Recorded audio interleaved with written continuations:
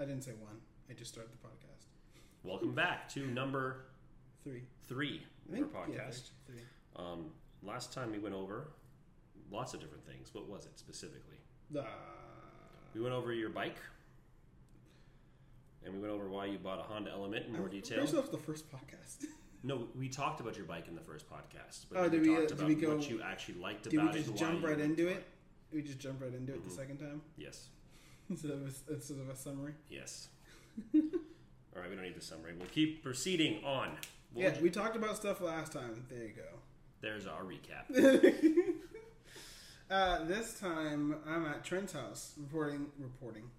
We're reporting live from Trent's apartment. Recording this podcast. You trying to eat a cookie, Trent? Yes. I really like hobnobs, and I'm going to eat one while we're doing this. He's trying to ASMR. Did you put the whole cookie in your mouth? Mm-hmm. Okay. So I'm at Trent's house, and we were working on setting up a little setup to record videos. I don't think we necessarily know what we're going to record yet.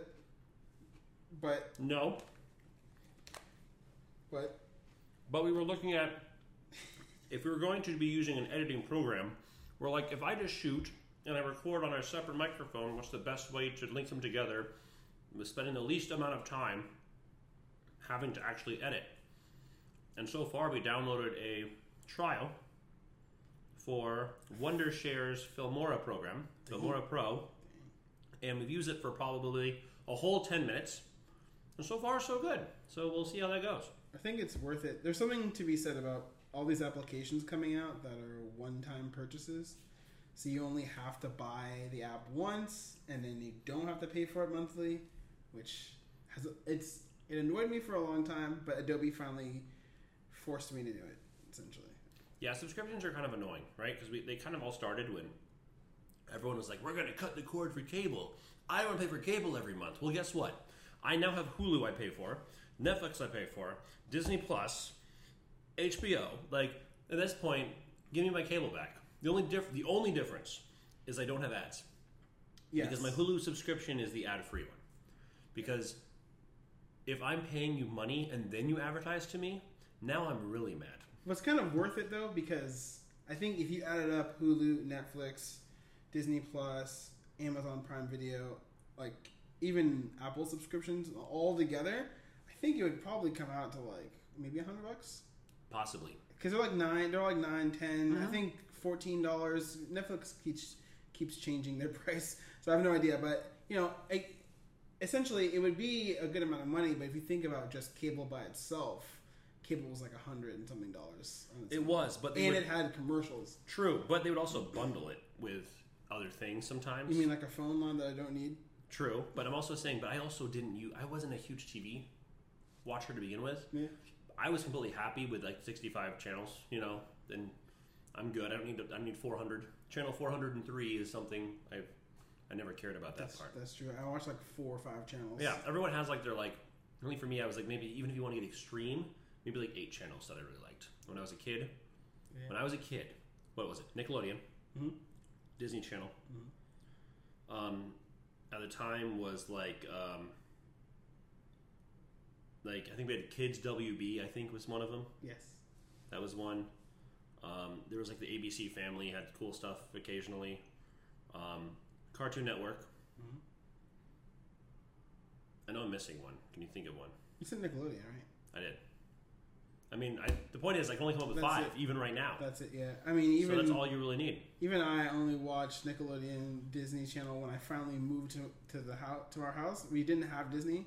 We only had ABC Family for the longest time. So when I finally moved, I got Disney Channel, Nickelodeon, and Cartoon Network, and then maybe the movie channels like HBO or whatever. Possibly. That were in the hundreds that you would be like, yeah, let me go down to this channel. Because you're a kid, you didn't care about anything else. That was it. It was like I have what I need right now. Right. Nothing else. I don't need anything else. I really think that when it comes down to like cable, it should be.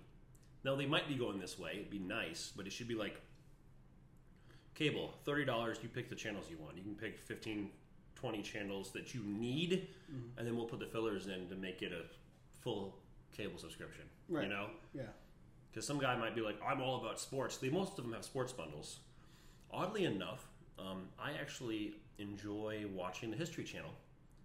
And none of Sling, I think it's the Hulu, the TV subscription. Yeah.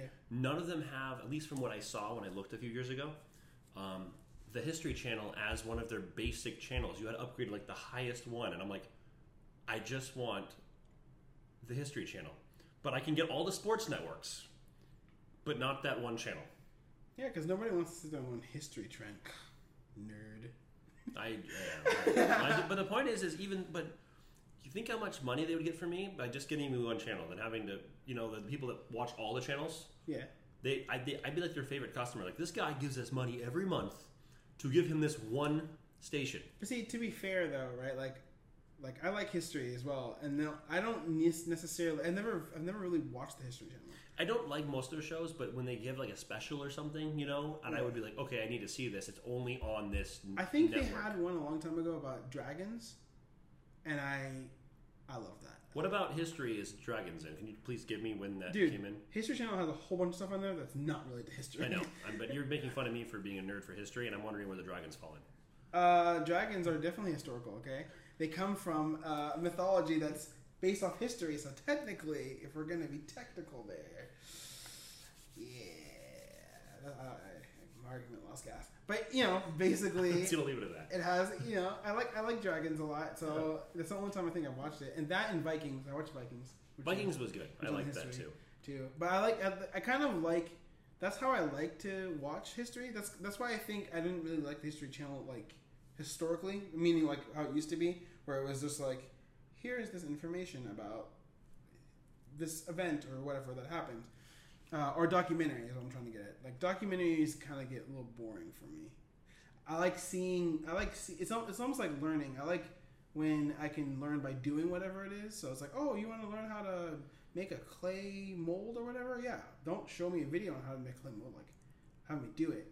And for history, don't talk to me about history in a documentary. Show me what these people did. Oh, these Vikings were able to succeed by building these ships and moving down. It may not be 100% correct, but I get a gist of the history, because the whole thing about history is I don't think anything, we can't really guarantee that it's 100% correct. That's fair. It's like what we find and what we pull together is how we say, yeah, as far as we know right now, this is fact.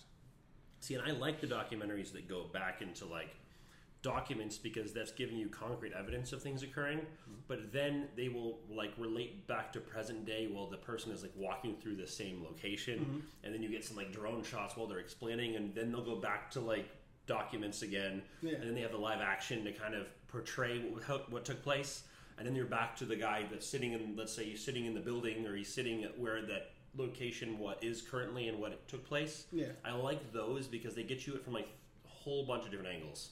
So those are my favorite ones. I think I'm more of a loose based person. Okay. Versus an actual, because to me I like the area of creativity that can come into Vikings, for example, a TV show. I like I like there's a lot of gray areas there. Did they really act like this? But I kind of like being able to say, oh, they acted like this and did this thing. As long as the events are factual, I think I'm okay with that. But I get what you're saying. So you like to watch a documentary on how dragons attacked London during World War II? No. This documentary was specifically. You want me to go into this? I can go into this. Okay, we can do this. The documentary was specifically on kind of if you were looking at dinosaurs. You know how they did videos on dinosaurs, and the T-Rex walked around and show you 3D or CG of dinosaurs roaming and stuff.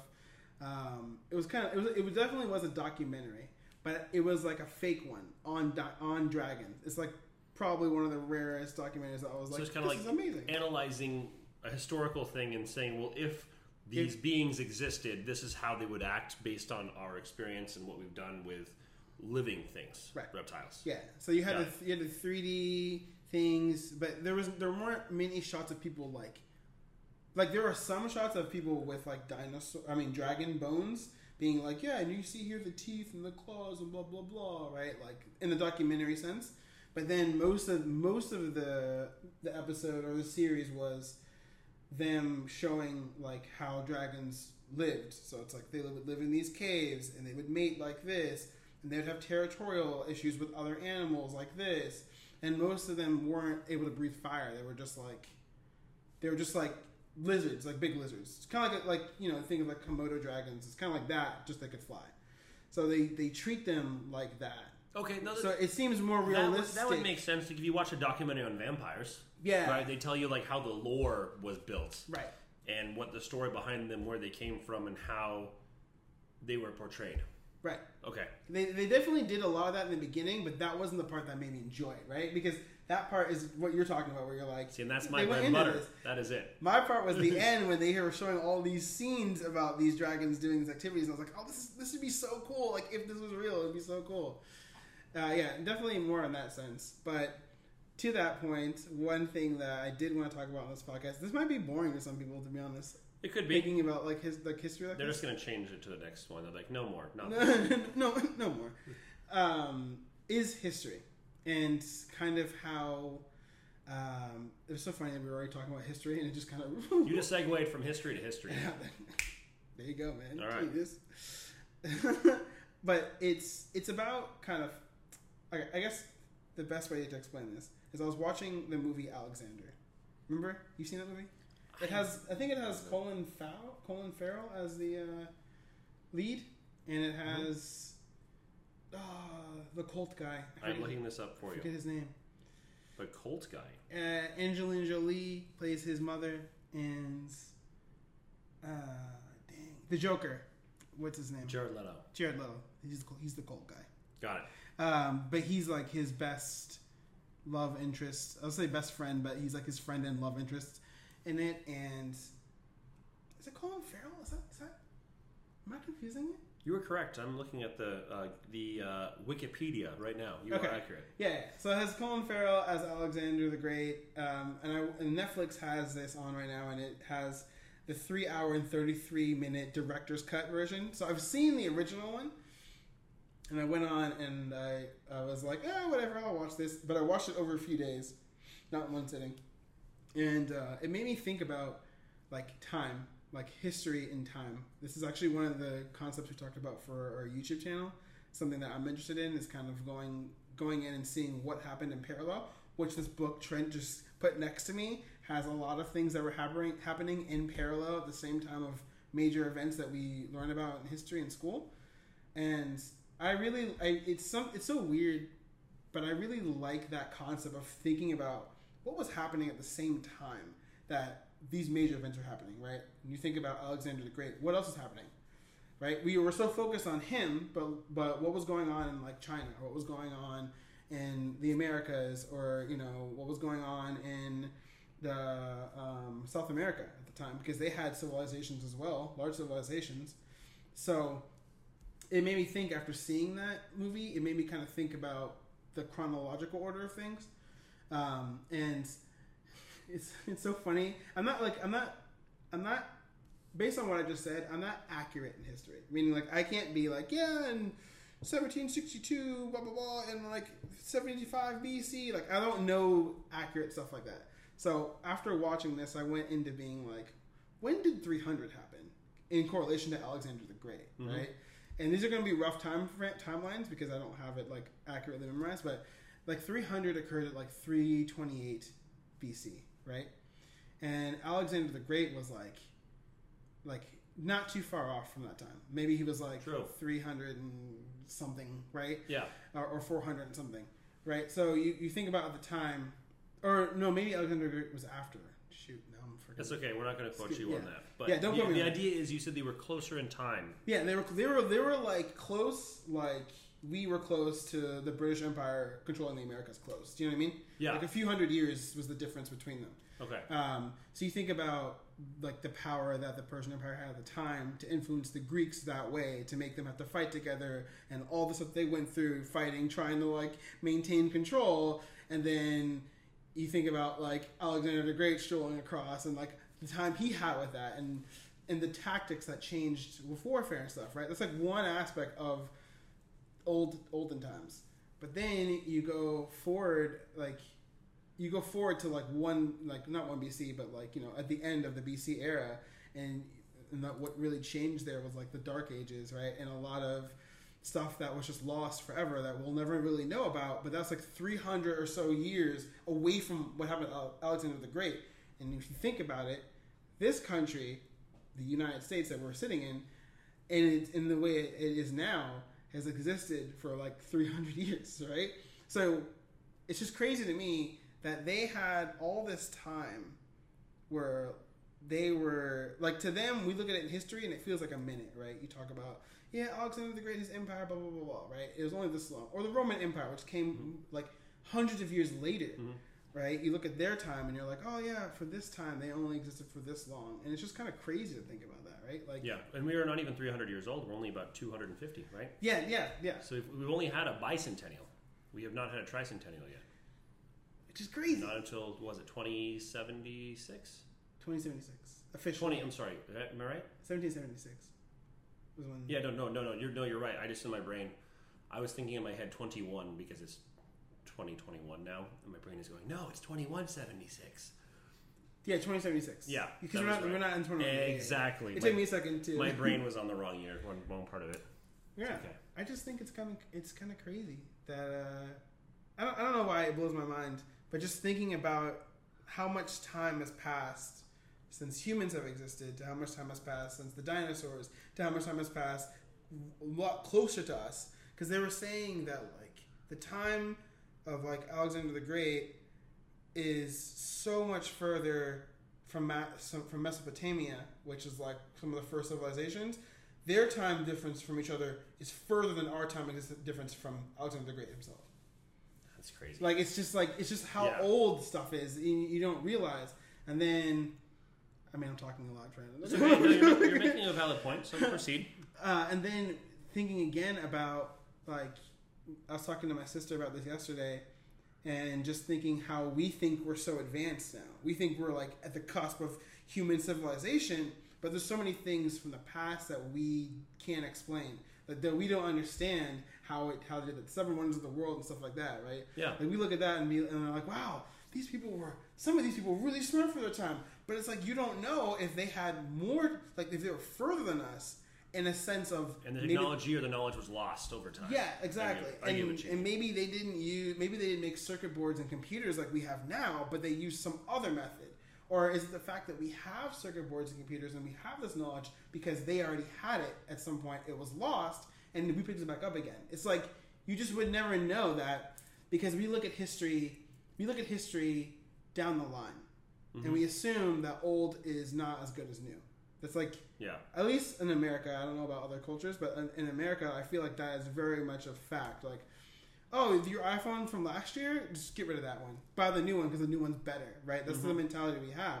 But really, there's plenty of times when the older thing was better. Like, you'd probably take an example of switching from like a iPhone 7 to a 6S, and then you had the antenna issue at the time, right? Yeah. So it's like, at that point, would it be better for you to have function with the older thing? And it's the same thing, I think, in terms of history, like older history. We don't know if they were more advanced than we. Now, I don't want to say more advanced, but if they had certain things down that we're struggling with now to accomplish. I get what you mean. You're talking about like people look at history from a linear standpoint. It's like old, new, done.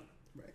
But all history is just a collection of events that took place in the past, and each of those events are independent of each other, but some of them crisscross and affect other events that had preceded them. Right. Or preceded, came afterwards. Change of words. So what you're explaining and what you're saying is that, let's say years ago an event took place, and here's an example. Let's just say that somebody conceptually came down with the idea for a circuit board a long time ago before it happened, and it was buried. It's not so much that, hey, we're in a newer age, so we are more advanced, but if you were looking at it, if you were somebody that had a complete view of history and be able to see when things happen, you'd be like, oh, look, they're talking about the same thing again they did over here. Let's see if they get farther with it today. Right. I get what you mean. You just never know. I don't think it should be that. I don't think we should be assuming that we're doing things better than our ancestors. True. Because there's so many things that we just don't know. I guess I'm saying we don't know a lot, so how can we know we're doing better than them? I get what you mean. I mean, I think we have come farther from a health standpoint. Yes. Right? We're not bleeding people with leeches because of various ailments, right? But I get what you mean. Like the Romans had aqueducts to move water around. I mean, granted, we still have those, but that was a huge engineering feat back at their time. Yeah. Right? And it's also kind of like thinking again about how a lot of these civilizations existed so far from each other and were advancing on their own. They are. And how how civilizations that had no contact with each other all had some sort of concept of a higher power. How, in Scandinavia they were multiple gods, right? And in other religions there was one, and the Egyptians had also multiple gods. So there was a lot of monotheistic and polytheism in multiple places. Right. And it's weird when they look back at a civilization, it's not like, well, this civilization were atheists and these ones had 5 gods. They all had some sort of like, something is watching me. Let's let's make a name for it. Exactly. And that's the thing that I think is missing from... I think that's missing from history. I don't think we're taught about that concept of like examining history itself. We examine the history. They found this tablet saying this. We don't examine like the history of why that tablet's significant to them, and like not only why it's significant, but what were they thinking at the time that they were doing this. Like taking written language, it's like the concept behind taking language and writing it. Why do people even start writing stuff in the first place? Oh, because you want it to be remembered throughout history. You want to keep a record. Great. You understand why they did that thing, and you see the result of what happened there. But there's so many more concepts that humans were doing back in the day that we have no idea why they did that thing in the first place. So therefore, if we don't understand why, how can we have an idea of what they were who they actually were? We get like a short blip of it from some writing that we see. It's like if you look back on history of like the last year in the U.S., right? The last year of Trump's presidency, the last year with coronavirus. What is the thing in history that people are going to focus on? Trump's presidency, the coronavirus, the conflict we almost have with North Korea, the fact that we killed one of Iran's top generals, a trade war with China.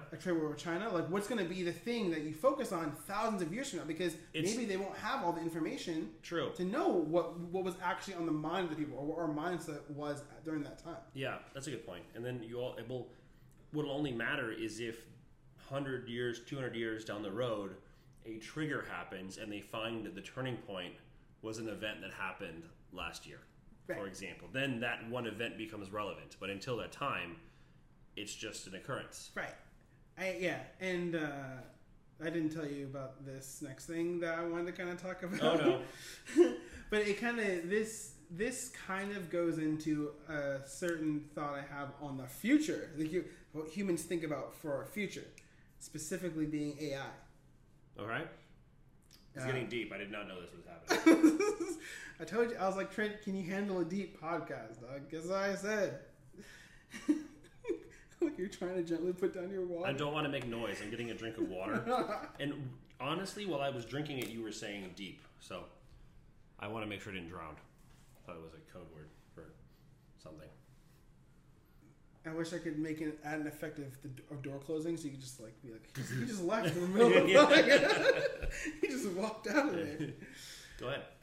Okay. Sorry, I mean, if you have anything... No, go ahead. I like this. This is good. I feel like I'm taking over. I don't mind. You talk.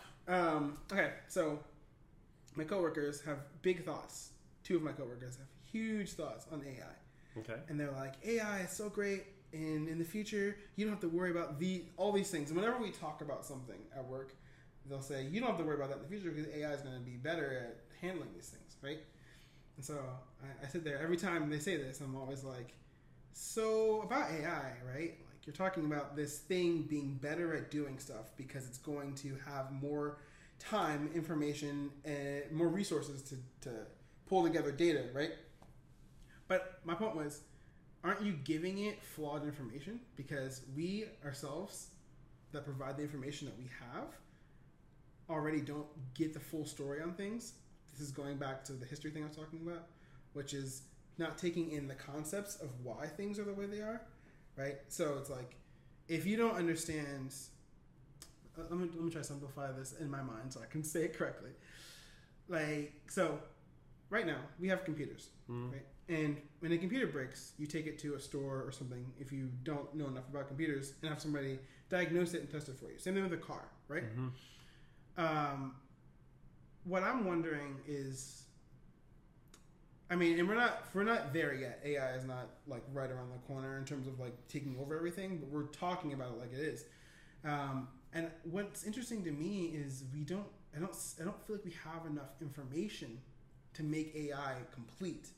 I think we take information as it works for us and we just go with it, right? And for a system that is supposedly going to be able to deal with a lot of complicated issues, like maybe for the coronavirus, for example, you'd use AI to look at all the possibilities of coming up with a vaccine, which I think they did do that. Yeah. They did put big crunches in there to see about that, right? And so you look at AI, you look to AI with the information you already have, you put it in and say, try these different things to see what happens, right? And it can work, right? But I think it just depends on the standards that we as humans have. Because I would say that, and this is going to be an unpopular opinion, and I'm probably saying this now because where we're at in the U.S., so this is just a concept. It's not meant to attack anybody. But I would say that there are plenty of different ways for us to handle the coronavirus, right? Without having a vaccine. You saw other countries do it, right? Yeah. And there's no like accurate 100% this was the best way of doing it. Everyone had their own tactic. Right. Their goal was to mitigate deaths and stop the spread. Right. But you would think that like I mean, I'm not a virologist. Yes, I'm not a biologist. So, I don't know enough about this, even though I'm going to talk about it anyway, like I do. It's the fact that like a lot of the vaccine hesitancy that we have right now is coming from people who are not confident by how quickly a vaccine came up, right? And if you go into why are they not confident about how quickly it came up, because they probably took shortcuts. Okay, why does that matter to me? Because if they took shortcuts, that means that they don't know all the possibilities that can come from the vaccine if I take it. And if that's the case, that threatens my health, my life, and therefore I don't think it's worth it to take the vaccine. This is what I'm saying when I talk about breaking down the stuff, right? So that's the concept for, I think at least, for why a lot of people haven't taken the vaccine. Because if you thought the vaccine would do nothing to you, even if you didn't believe in the coronavirus, I think a logical person would say, like, I have nothing to lose. I have nothing to lose, right? There's no risks. If I take it and there's no side effect, no risk to happen to me, then why does it matter, right? Yeah, I get what you mean. I mean, some people are arguing it for no reason, but I think most people would have that thought process. True. So I guess what I'm trying to say is if that is the way people think about like a vaccine that can supposedly save their life, right? And when it comes to like AI, it's almost like if you were going to give AI the information to create the vaccine, are you giving it the full story of it? Meaning, are you giving it the full story of saying, create this vaccine serum that's effective at attacking the spike protein? Is that the only story you're giving it? Is that all you're trying to do? Is just have something that can attack the spike protein? Or are you also saying, create a vaccine that can attack the spike protein, as well as creating a vaccine that doesn't cause side effects to humans, other side effects? Yeah. Right, so I don't want their genetics to change. I don't want them to have headaches or whatever. Just like you're trying to account for more possibilities than just the spike protein, right? Then it's like, okay, so check for spike protein, check for side effects. Also, check to make sure that there are no that this can last for like their lifetime, right?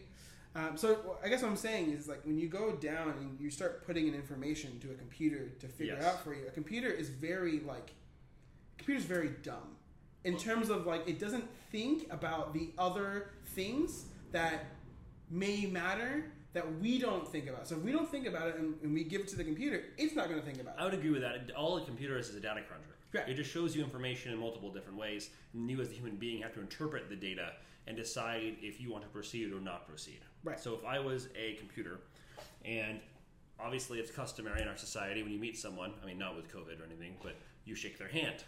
And why? Because that's how our culture has proceeded, right? And I'm a robot, and every time I reach out to shake your hand, you don't shake my hand.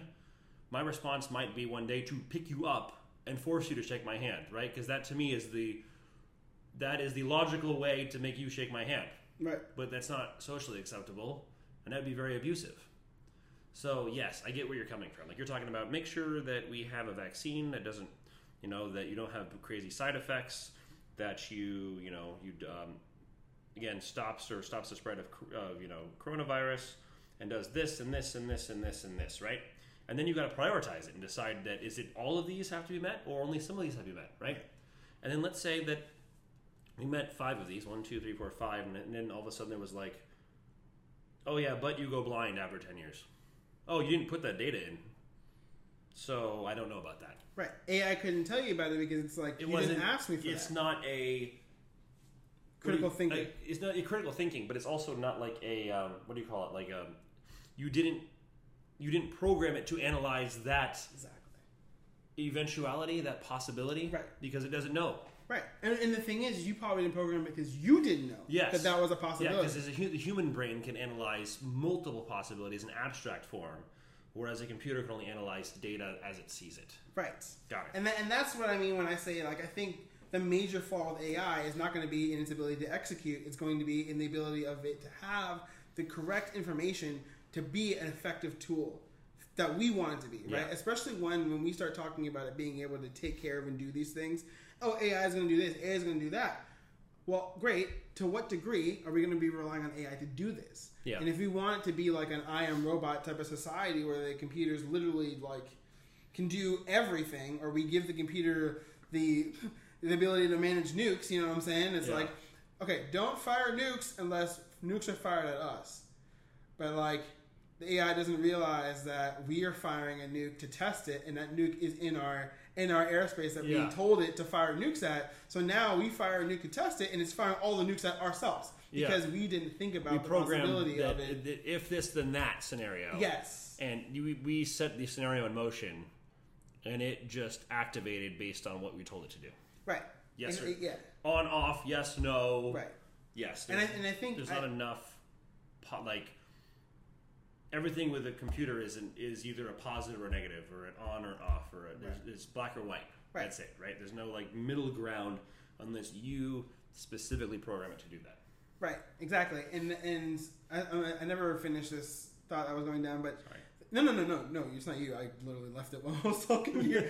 And that is the thought of talking about like computers diagnosing and your car, right? You go to a mechanic for all this stuff, right? And what I was talking to my sister about yesterday was the thought that I think when humans start thinking fully about stuff is when AI can be a really effective tool, right? And to me, that's gathering as much information as possible. Yeah. And talking about computers and cars, why don't computers and cars diagnose themselves? And I think they do to a certain point. You get your check engine light on. But I think if anything goes wrong with your car, it should be able to tell you an idea of what it is. It should know what's happening, right? So, like, the whole shift solenoid thing with the Honda Element, right?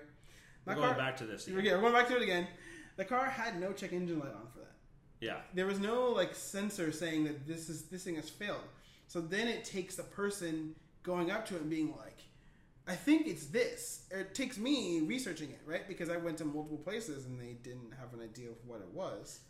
So then it takes me looking into it further and being like, I think it's this, but I'm not an expert on cars, so I don't know if that's that. But how is it any different from, let's say, my left arm hurts, and I do see a doctor as to why my left arm hurts. What if it's a nerve? What if it's a nerve? What if it's something on a tumor on my spine? What if I pulled a muscle or I slept on it wrong? What makes that any different? You're wanting a car to know exactly what's wrong with it, when we as human beings don't even know exactly what's wrong. That's why doctors exist. Yeah, but I guess the point I'm trying to get to is that it's not. I guess what I'm saying is the information. Put it like this: there's only so many things that can go wrong with your arm or with a car, right?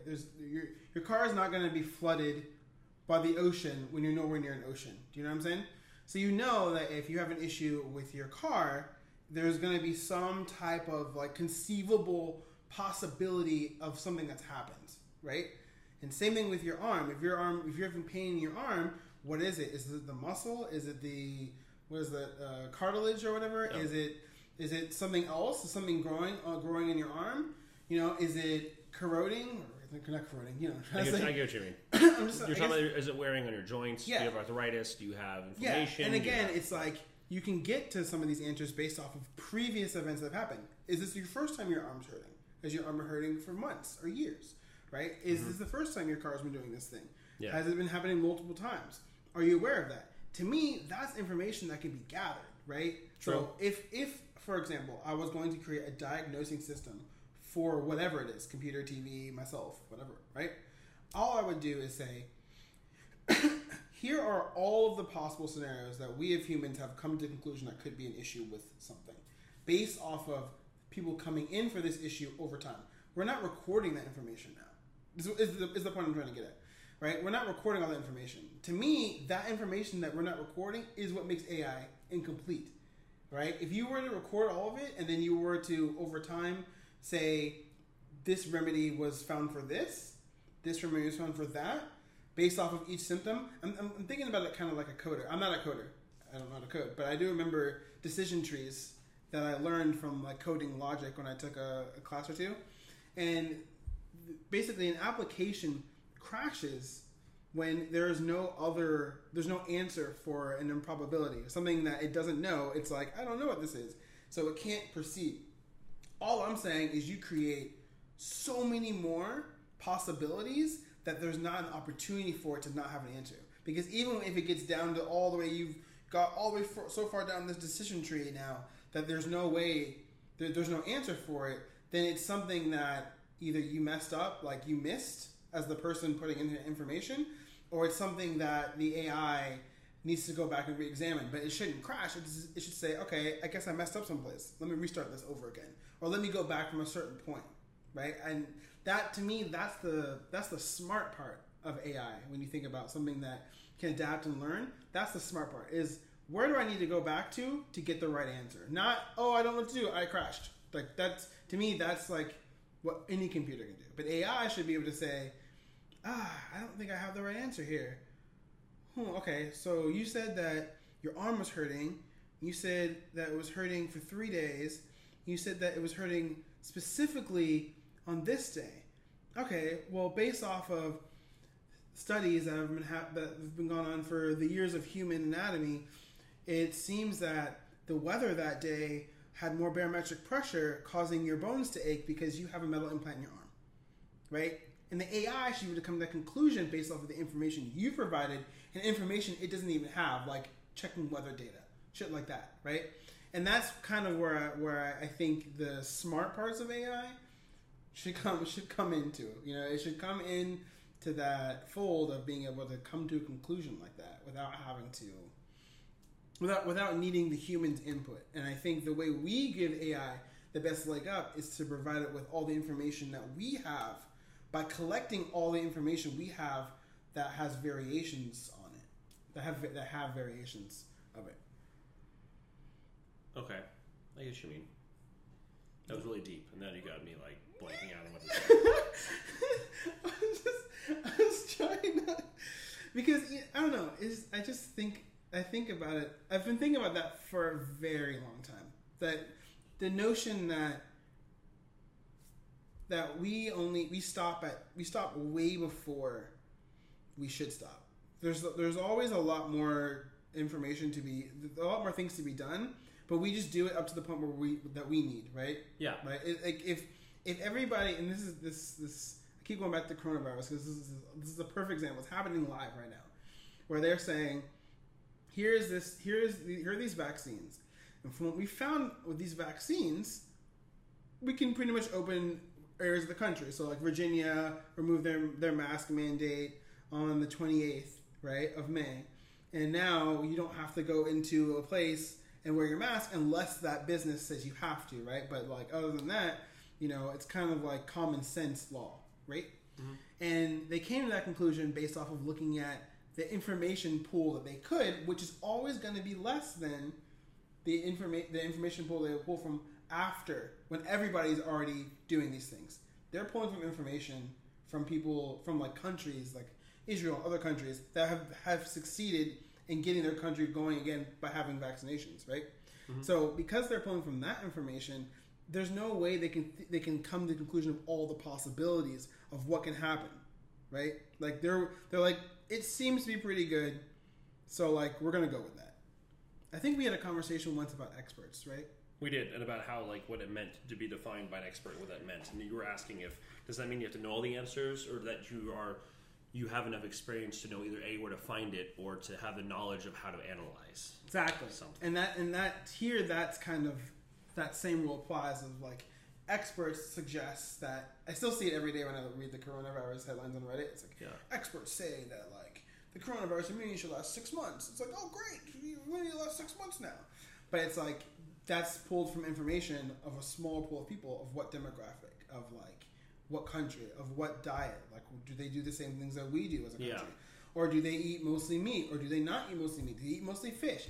Like, all this other stuff, right? And I know that there's always going to be some degree of like fault tolerance. Is that the right word? Some degree of like, you're not going to have a perfect line of like knowing what's going to happen. Data's always skewed no matter what. Yes. But I think that that's kind of where AI can fill in. If like, why is it skewed? And then go into why that we have that. Not just because we don't have the answer to it, you know?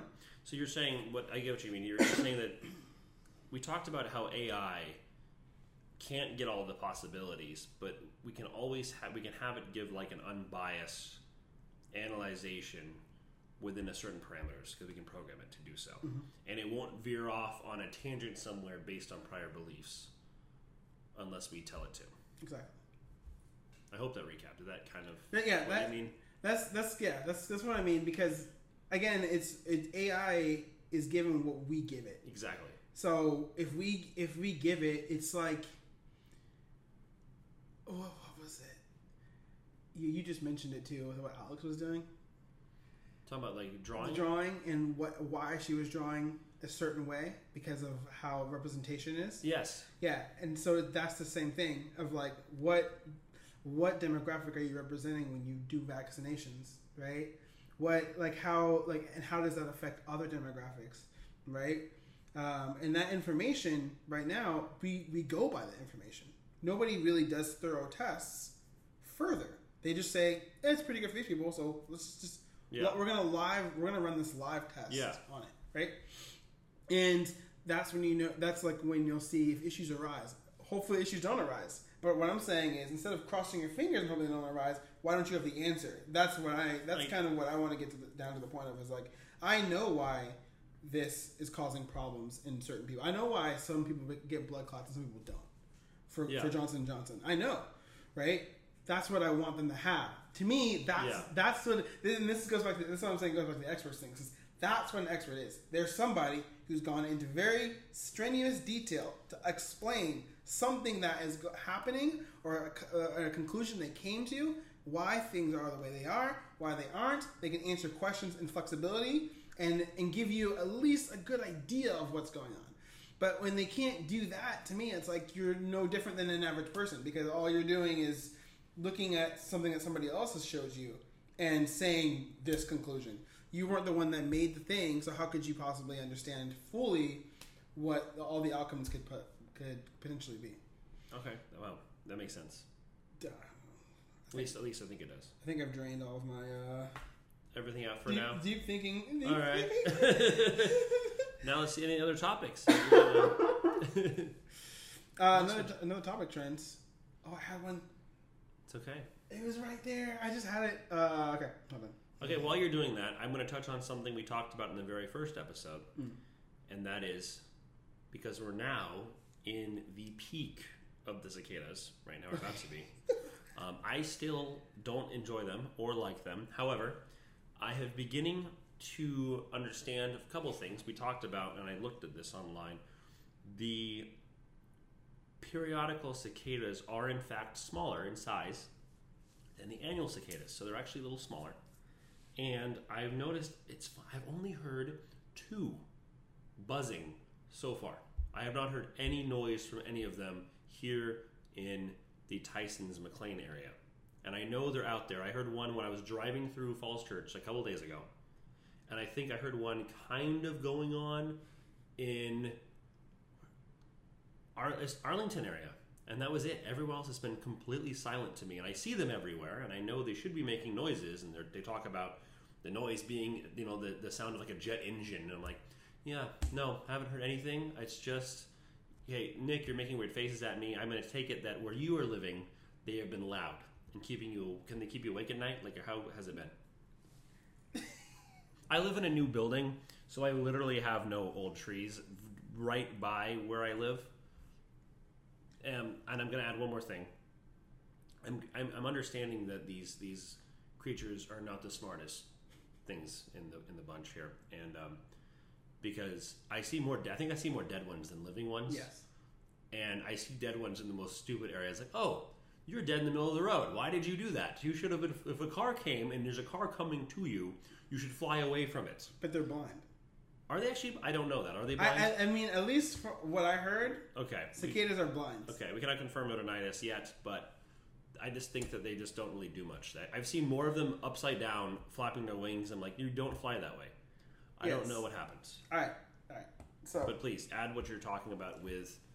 They've been loud near where you are. Yeah. Yes. Okay. As an understatement, where I live, there's a lot of trees.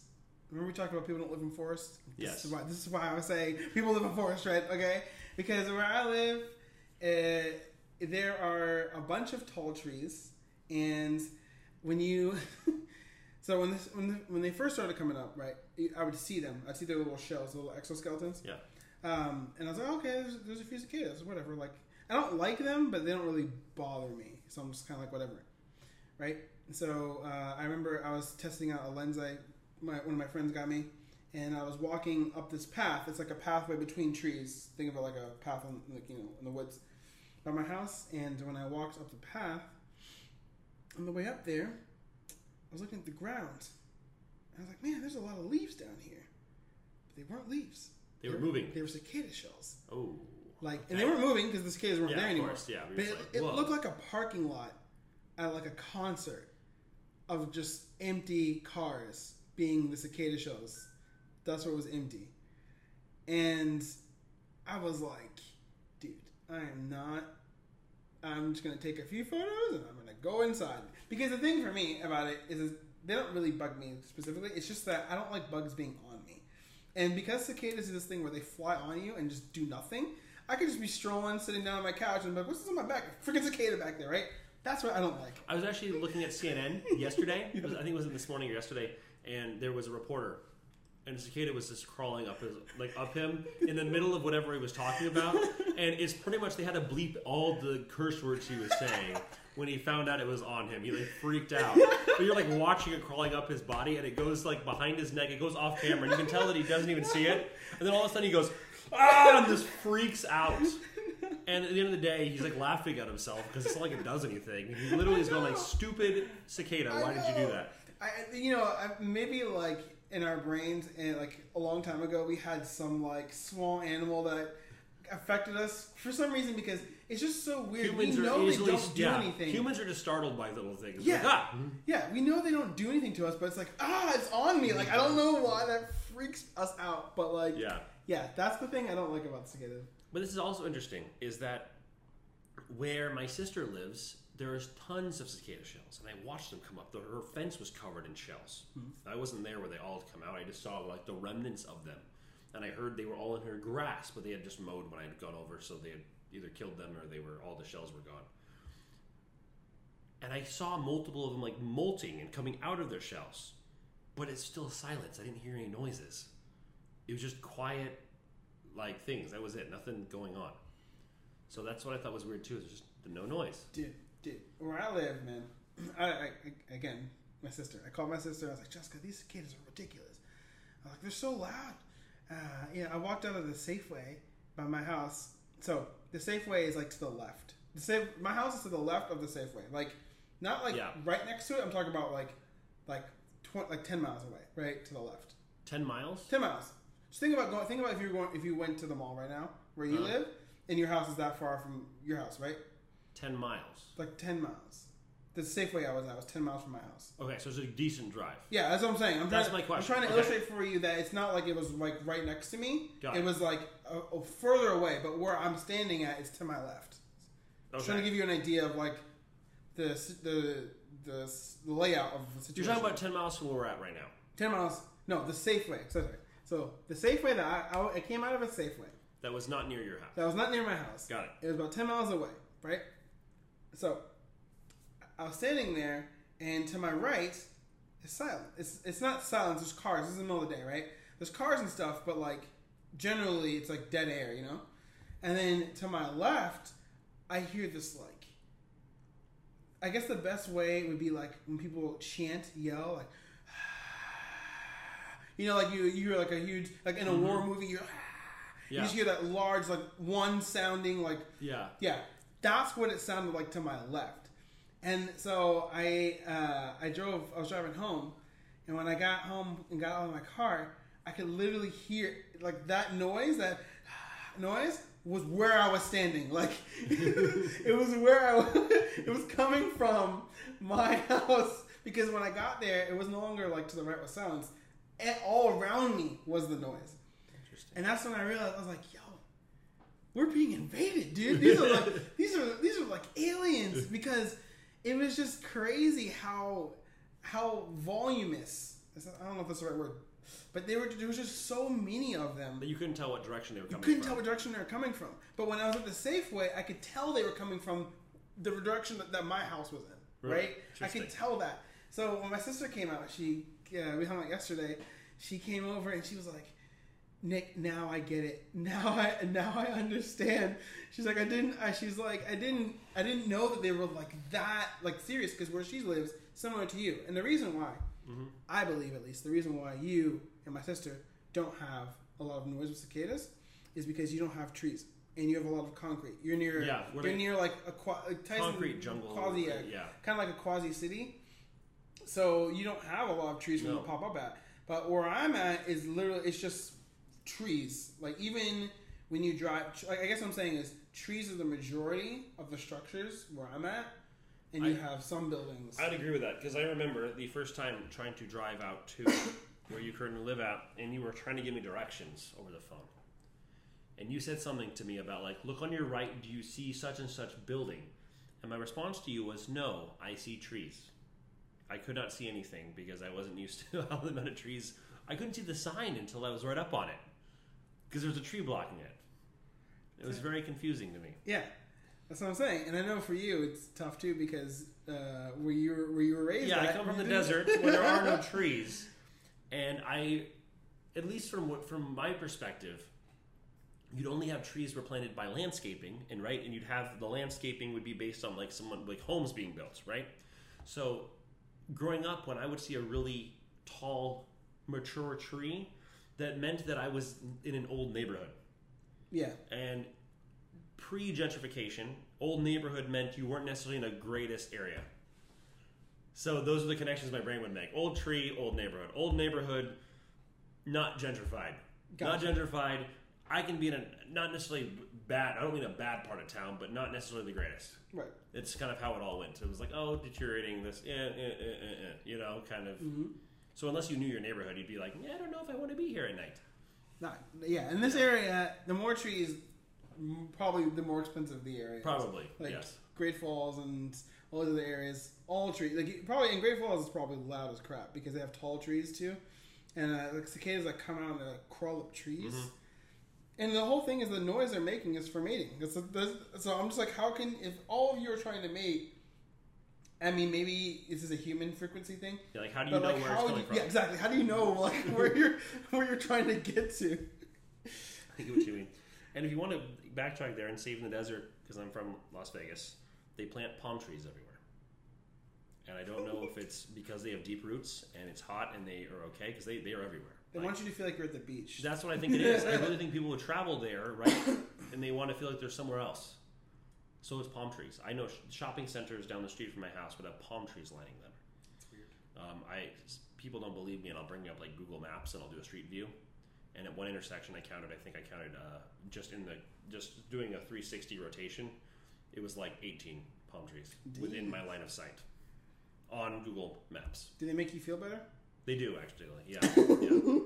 Like, but I guess what I'm also saying is, if there were cicadas, climbing a palm tree wouldn't really be helpful, I don't think. Well, I mean, it would be tall, but they really wouldn't have much to go off of. I don't think your soil is good for cicadas to burrow in and out. It would not be, and I also would think that the palm trees, the palm frond, could have fallen and died while the eggs were going in there. They wouldn't work. Yeah. Well, and that's the thing is, I don't know if you saw this on the news. They're saying that our area is the flashpoint for cicadas. This area, like this, is where the most cicadas are in the country. Yeah, and I've seen like 4 days ago. I think I saw my first one.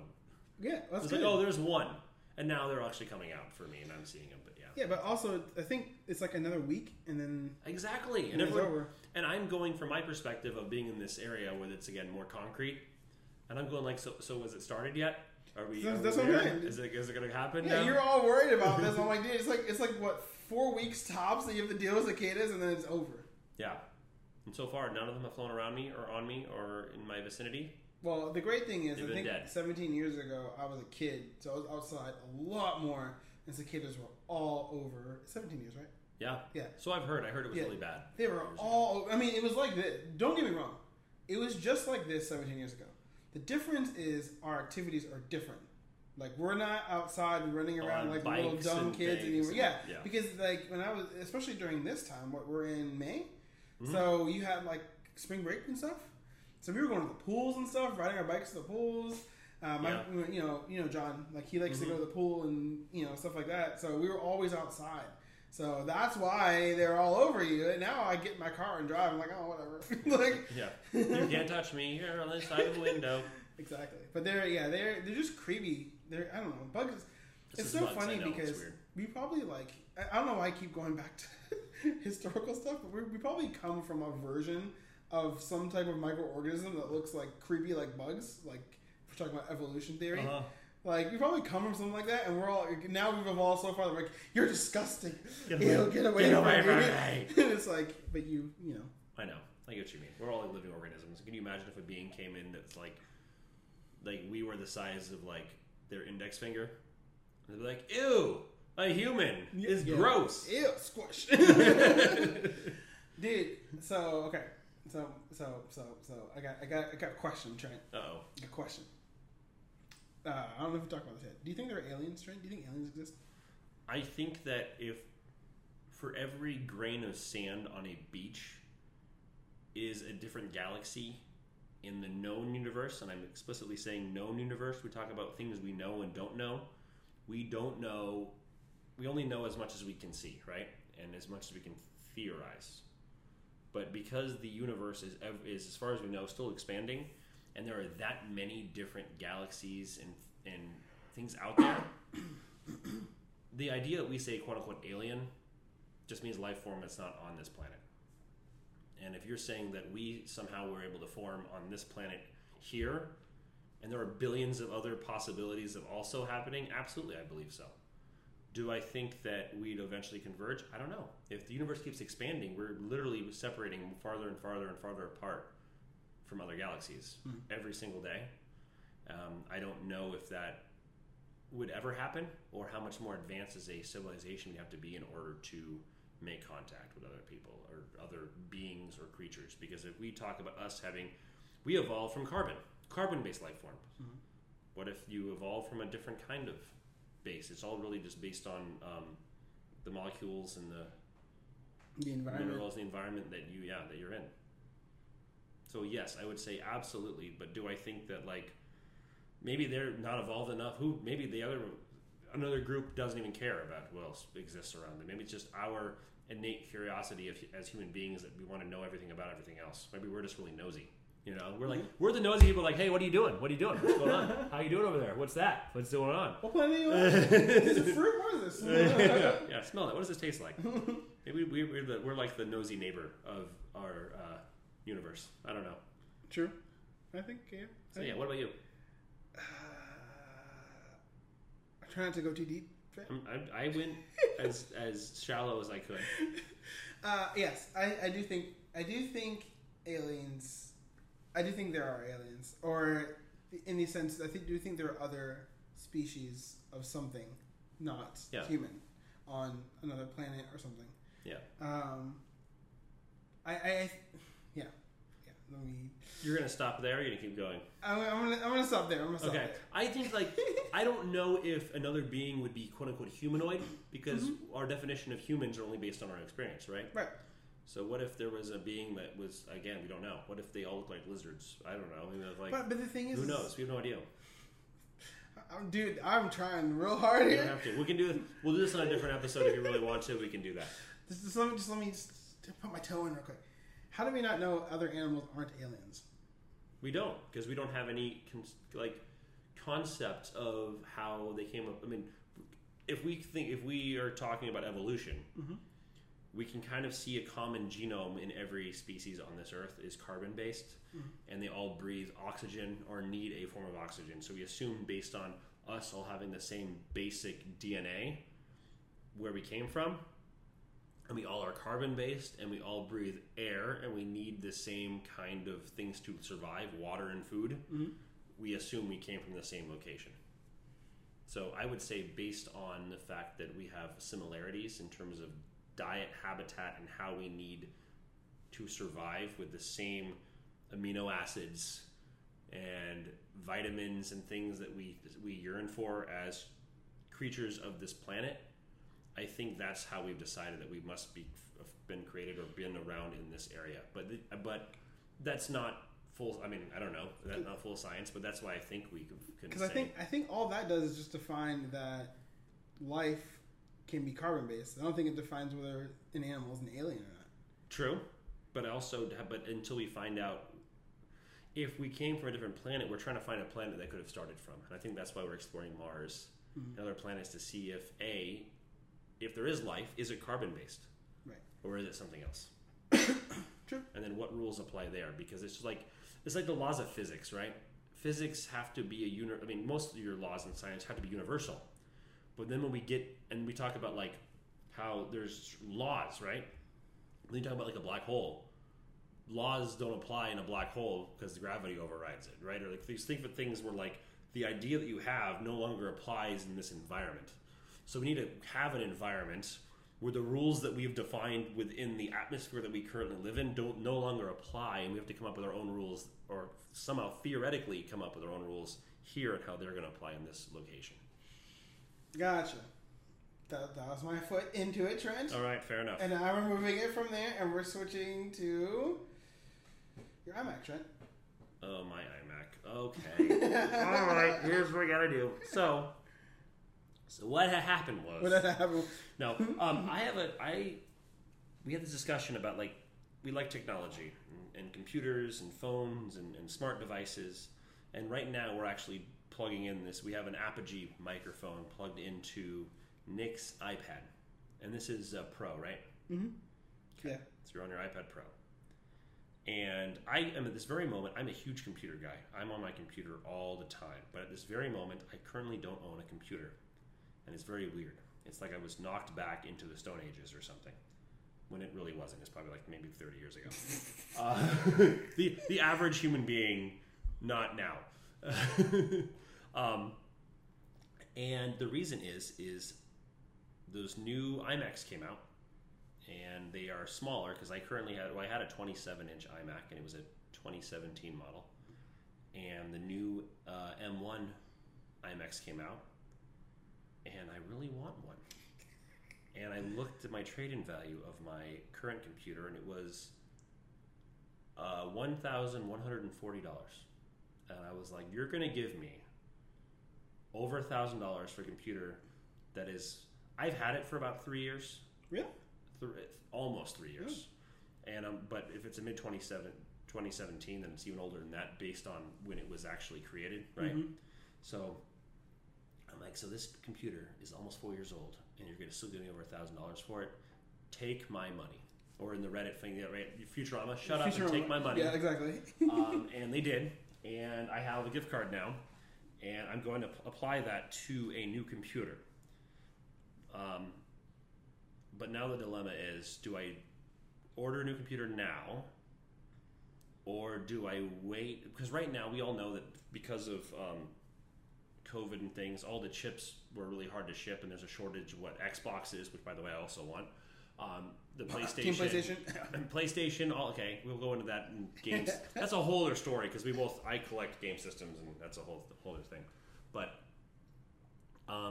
the ship times right now, if I ordered one, don't ship till July, and we're at the end of May right now. So I have at least 4 weeks or more before I'd own a computer if I go the way I want to go. And there's a possibility, rumor has it, I've been hearing from websites and word of mouth of people who check the said websites and the news, that we all know WWDC is coming up here. And what if there's another announcement? What if Apple announces something completely different? And now I want that computer. So the point is, I'm never happy, but now I have $1,100 on a gift card, and I'm going to decide if I want to go this route or proceed. Now, the M1 chip benchmarks, when you look on the website, do run circles around my 27-inch computer from 3 years ago. So no matter what I do, it will be an upgrade. It's just figuring out how much of an upgrade I want. And right now I'm deciding if I want to go with the 1 terabyte or the 2 terabyte of storage, because my current computer had 512 gigabytes, which was fine because I had a lot of stuff on like Google Drive, iCloud Drive, external hard drives. I have a USB thumb drive, so I have things in multiple locations, and I can live with that. It's not a problem. But it was nice to be able to have. We're now getting into like editing videos and stuff, and I'm realizing that when I'm messing with these videos, my hard drive's filling up in like 2 seconds. Yes. Because 4K footage is very big in terms of file formats. They take up a lot of space. So I kind of want a little bit of wiggle room to be able to do like some editing, things of that nature. So that's the only thing holding me back. And yes, I'm going from a 27-inch screen down a little bit smaller, which I believe it's 24. You haven't even mentioned. I haven't mentioned 24 inches, I believe. You haven't even mentioned what you're looking at getting. You just talked about selling your. I sold my iMac. I'm sorry. I want to get the those beautiful colored iMacs. They come in like red and blue and green. They're all like neon. They're not neon. They're like pastels. Have you seen them in person yet? Are they in? I believe they're in the stores now. Yes, they're in the stores, and the colors look. The most part what the images show, but depending on the lighting, they kind of veer off a little bit. They have like a metallic type of shine. Kind of, sort of. The yellow to me looks a little different in person Okay. than it does. The red doesn't look really red. It looks more like a salmon color to me. Okay. So the colors kind of look a little different. I was not going to go with a color because I was like, I just want a computer. It's like saying like, I look more at the tech specs than I care what color it is. Yeah. But because you've never had like a color to choice of the computers with that, like recently, back in the day there was, but not anymore. I might go like a blue because it's still like a mellow toned down color, because right now my setup is in my room and I really don't want a bright yellow computer in my room. That'd be very distracting. So I'm sticking with the M1 is an 8-core processor and I want to get the 16 gigs of RAM on it, because right now my computer had 8. I actually upgraded up to, I bought external RAM on my previous machine and had more issues than not. I actually went to Micro Center, bought a whole separate kit. I think I was up to, the problem is I didn't pull the RAM out that I already had. So I still have my 8 gigs. Are you mixing RAM? And I mixed RAM, which you shouldn't do, but I didn't. And I was getting to the point where I was getting the spinning wheel for the most weird reasons, for nothing at all. You also had a Fusion drive there, right? No, I had it. It was SSD. Oh, never mind. SSD. And I get to the point where my speakers had stopped working, and they wouldn't work. I had to restart the computer to get my speakers to work. My headphones would work, but my speakers wouldn't work. And I had issues where when I'd quit a program out, it would say it was quit, but when you do the command option escape, it would still be open. Yeah. But on the dock, it'd be closed. I'm like, so are you quit or are you open? I don't know. And lo and behold, I pulled the extra RAM out, and all of my problems went away. And I had no idea that the RAM would cause things like that. So my 8 gigs of RAM was actually better. I think I was up to like 30, almost like 30 gigs of RAM. Yeah, I thought you had a lot. I had a lot, and it was causing more problems. So I removed it. So I found out that more is not always better. But I want to get this new computer with 16 gigs, so it's double what I had on the M1. And even though it's a smaller screen, I think I can be more efficient with what I do if I have more space. I agreed. The space is definitely an issue, especially because video file programs like Final Cut like to cache. So they take in everything and they make a huge file when you first start editing, and then you export it. It just never goes down. It just aggregates everything in this file, and then you look up and you're like, what? 300 gigs? What the heck? Because it's like, oh, what are you gonna do? All these assets, all these other things. So yeah, yeah, dude. I mean, point is, I don't know what I'm doing. It's tough. I don't know what to do. It's tough because undoubtedly. Okay, here's the thing that undoubtedly something's going to come out in the future. Oh, I know. Undoubtedly. It's like a new car. Yeah, like it's going to happen. Yeah. The issue is the thing that comes out going to be in your price range? Is it going to be... Yeah, the point is I need to write down on a piece of paper what I'm going to use it for. And if a new product came out tomorrow, if what I bought the device to do still accomplishes what I needed to do, it was still a good purchase. Stop. I mean... I know. To answer that, you could buy anything like that. Yeah, and by the way, I just went and did my online registration for my car today, and I couldn't even do it on my iPhone. The website had too many redirects that I wasn't able to do it. I had to have a computer. So Nick actually has his computer here. I had to bring a computer in order to register my car. It wasn't iOS friendly. Yeah, it wasn't iOS. I tried it on Safari, and I downloaded Chrome on my iPhone, and both programs said there were too many redirects and just quit. And all I wanted to do was give them my money. And I was not able to. They didn't want your money. They didn't. That's what it is. Yeah, dude. I mean, anything you buy is gonna work. I think it will too. I think that we'll see in a moment. If we're doing these great podcasts, then we launch off to video, you'll see them and see how well they are. Yeah, the video is gonna be edited on whatever it is. Yeah, no matter what it is. I'm kind of banking on some good stuff at WWDC as well.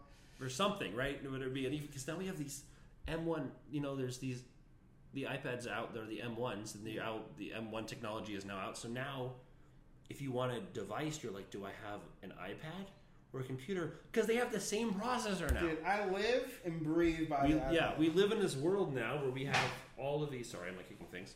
We live in this world now where you're just like, it's no longer about which one's more powerful. It's like, what's my platform I want? How do I want to access it? Which I like a lot. I think that's what Apple's really trying to do. They're trying to create they're trying to say it doesn't matter. For a long time they've been trying to say specs don't matter. Like, don't worry about what's in your computer. Like, does it do what you need to do? But everybody's like, I know better than you. Specs, right? That's always been the thing. And I think to a certain degree, I agree with the spec side, right? But the thing is if it's well optimized, the specs don't really matter, right? Like, I've been able to do more stuff on my iPad than I've been able to do on the Surface that I've had, and that Surface was more of a computer spec-wise, had more power spec-wise than the iPad at the time. But I was able to literally merge. Like, one of the issues I had was like merging photos, HDR photos, and I couldn't merge on my Surface. I couldn't merge them. Like, I would import them into Affinity, this program Affinity. And then I would say, okay, here's 1, 2, 3 picture. Okay, merge, literally. And it would try to merge it into one picture that was HDR. When I would do it, it would get really slow. Sometimes it would crash the Surface. And then I was just kind of like, dang, this sucks. And then I think I bought like an iPad, the first iPad Pro, the one before the square corners. Yeah. And I was like, I'll try this, whatever. And I used Affinity, because they came up with Affinity on the iPad. Merged it, no issues. Took 2 seconds to merge, no problems at all. And then from there, I was able to even edit even further into the photo. And then export it, and then airdrop it to my phone and upload it to Instagram. Like, it's just so, like, that process is just so easy that I'm kind of like, I don't know. Do you think what you had in the service that lacked the power? Do you think the program in the Affinity didn't optimize it for that? Maybe it was optimized better. Okay, so here's the thing, right? It's both, because the Surface had a quad core. No, I think it had a dual core i5, and it had 2 threads, theoretical threads. Can you explain what that is? So it had an Intel processor in it, and Intel processors chips. The chips will come with one like unit, right? But that you don't have multiple cores inside of it. So think of it as like a core is doing a task, right? Yep. So and it can do so many millions of tasks per second, and that's where you get gigahertz and megabits and per second type of stuff, right? Speed. Yeah. So if it's like 2.5, I'm like blanking on it. If it's 2.5 megabits per second, then it can chomp through 2,500 bytes. Yes. A second, right? Got it. So it had an i5, which is like a normal processor. Yeah. It's in the processors in your computer are weaker than the ones in your desktop. Yeah. But it had that. It had 8 gigs of RAM, so how much it can do at a time, and it had 128 gigabyte solid state drive. Yeah. But it didn't have a graphics card. The graphics card was integrated, right? Okay. So when you compare that to an iPad, the iPad at the time had I think it was like what Apple calls like an A5 or A6 chip, and it had like 2 gigs of RAM or something. Apple doesn't really tell you about the RAM, but like they advertise it. Yeah. It had like 2 gigs of RAM, and it was like a 64 gigabyte storage, and of course Apple is also using integrated graphics, so there's no dedicated graphics card. There's no visual card that does the visual tasks for the device. So specs, if you're looking at specs, the iPad was way underpowered compared to this, supposedly, right? This is like right around the time when Apple started really like kicking in and changing their chips to make them really good, and that like spec wise, it should have beaten it, but because of optimization, the iPad was able to do better. So yes, it was optimization and specs. Worse specs in the iPad, better optimization. Better specs on the Surface, worse optimization. And in general, Windows does not have good optimization because they make the operating system, but they don't really deal with the software. So basically, it's kind of the hardware. You mean the software that other companies make? Sorry. Oh, I'm sorry for yes. Yes. So like if Affinity Photo is made for Windows, Windows doesn't deal with it. They say here's our little well, especially in Windows because it's so open, you can make programs using various programming languages. Makes sense. And those languages have different ways they tell you to do instructions. So Windows has to accommodate various ways to do instructions. Some efficiently, some not as efficiently. Yeah, exactly. Some not as efficiently. And so because of that, you kind of get stuck with whatever the developer's comfortable with. And if what they're comfortable with is not well optimized to run, then you end up having crappy programs. And that's why stuff crashes. That's why, historically Windows has issues. Makes sense. So yeah, that's kind of like my it's weird. Like Apple does stuff really well, and then they don't do stuff. There's some things that I really like they do, some things they don't like that I do. But the iPad and the iMac, I think, are two of the best Apple products ever made, just because of the value of what you get and how efficient the iPad is with what it can do. We're recording this podcast on the iPad right now, and my battery is not dying very quickly from it, even though I'm using a keyboard and all this other stuff. Yeah. So it's just like, that's awesome. So yeah. Well. Yeah, well, that is this podcast. Definitely a weird one, and we were talking about, we're over at my place instead, and maybe it's good because there's no outside noise, right? I was going to say that earlier. Yeah, there's nothing. Doesn't sound like there's some no birds. Birds. None of your friends cicadas waiting out there by your car. Yeah, and that's it. So we'll see moving forward. Yeah, it's kind of nice to have multiple locations with this microphone. So. Yeah. All right. Well, thank you guys. Until next time.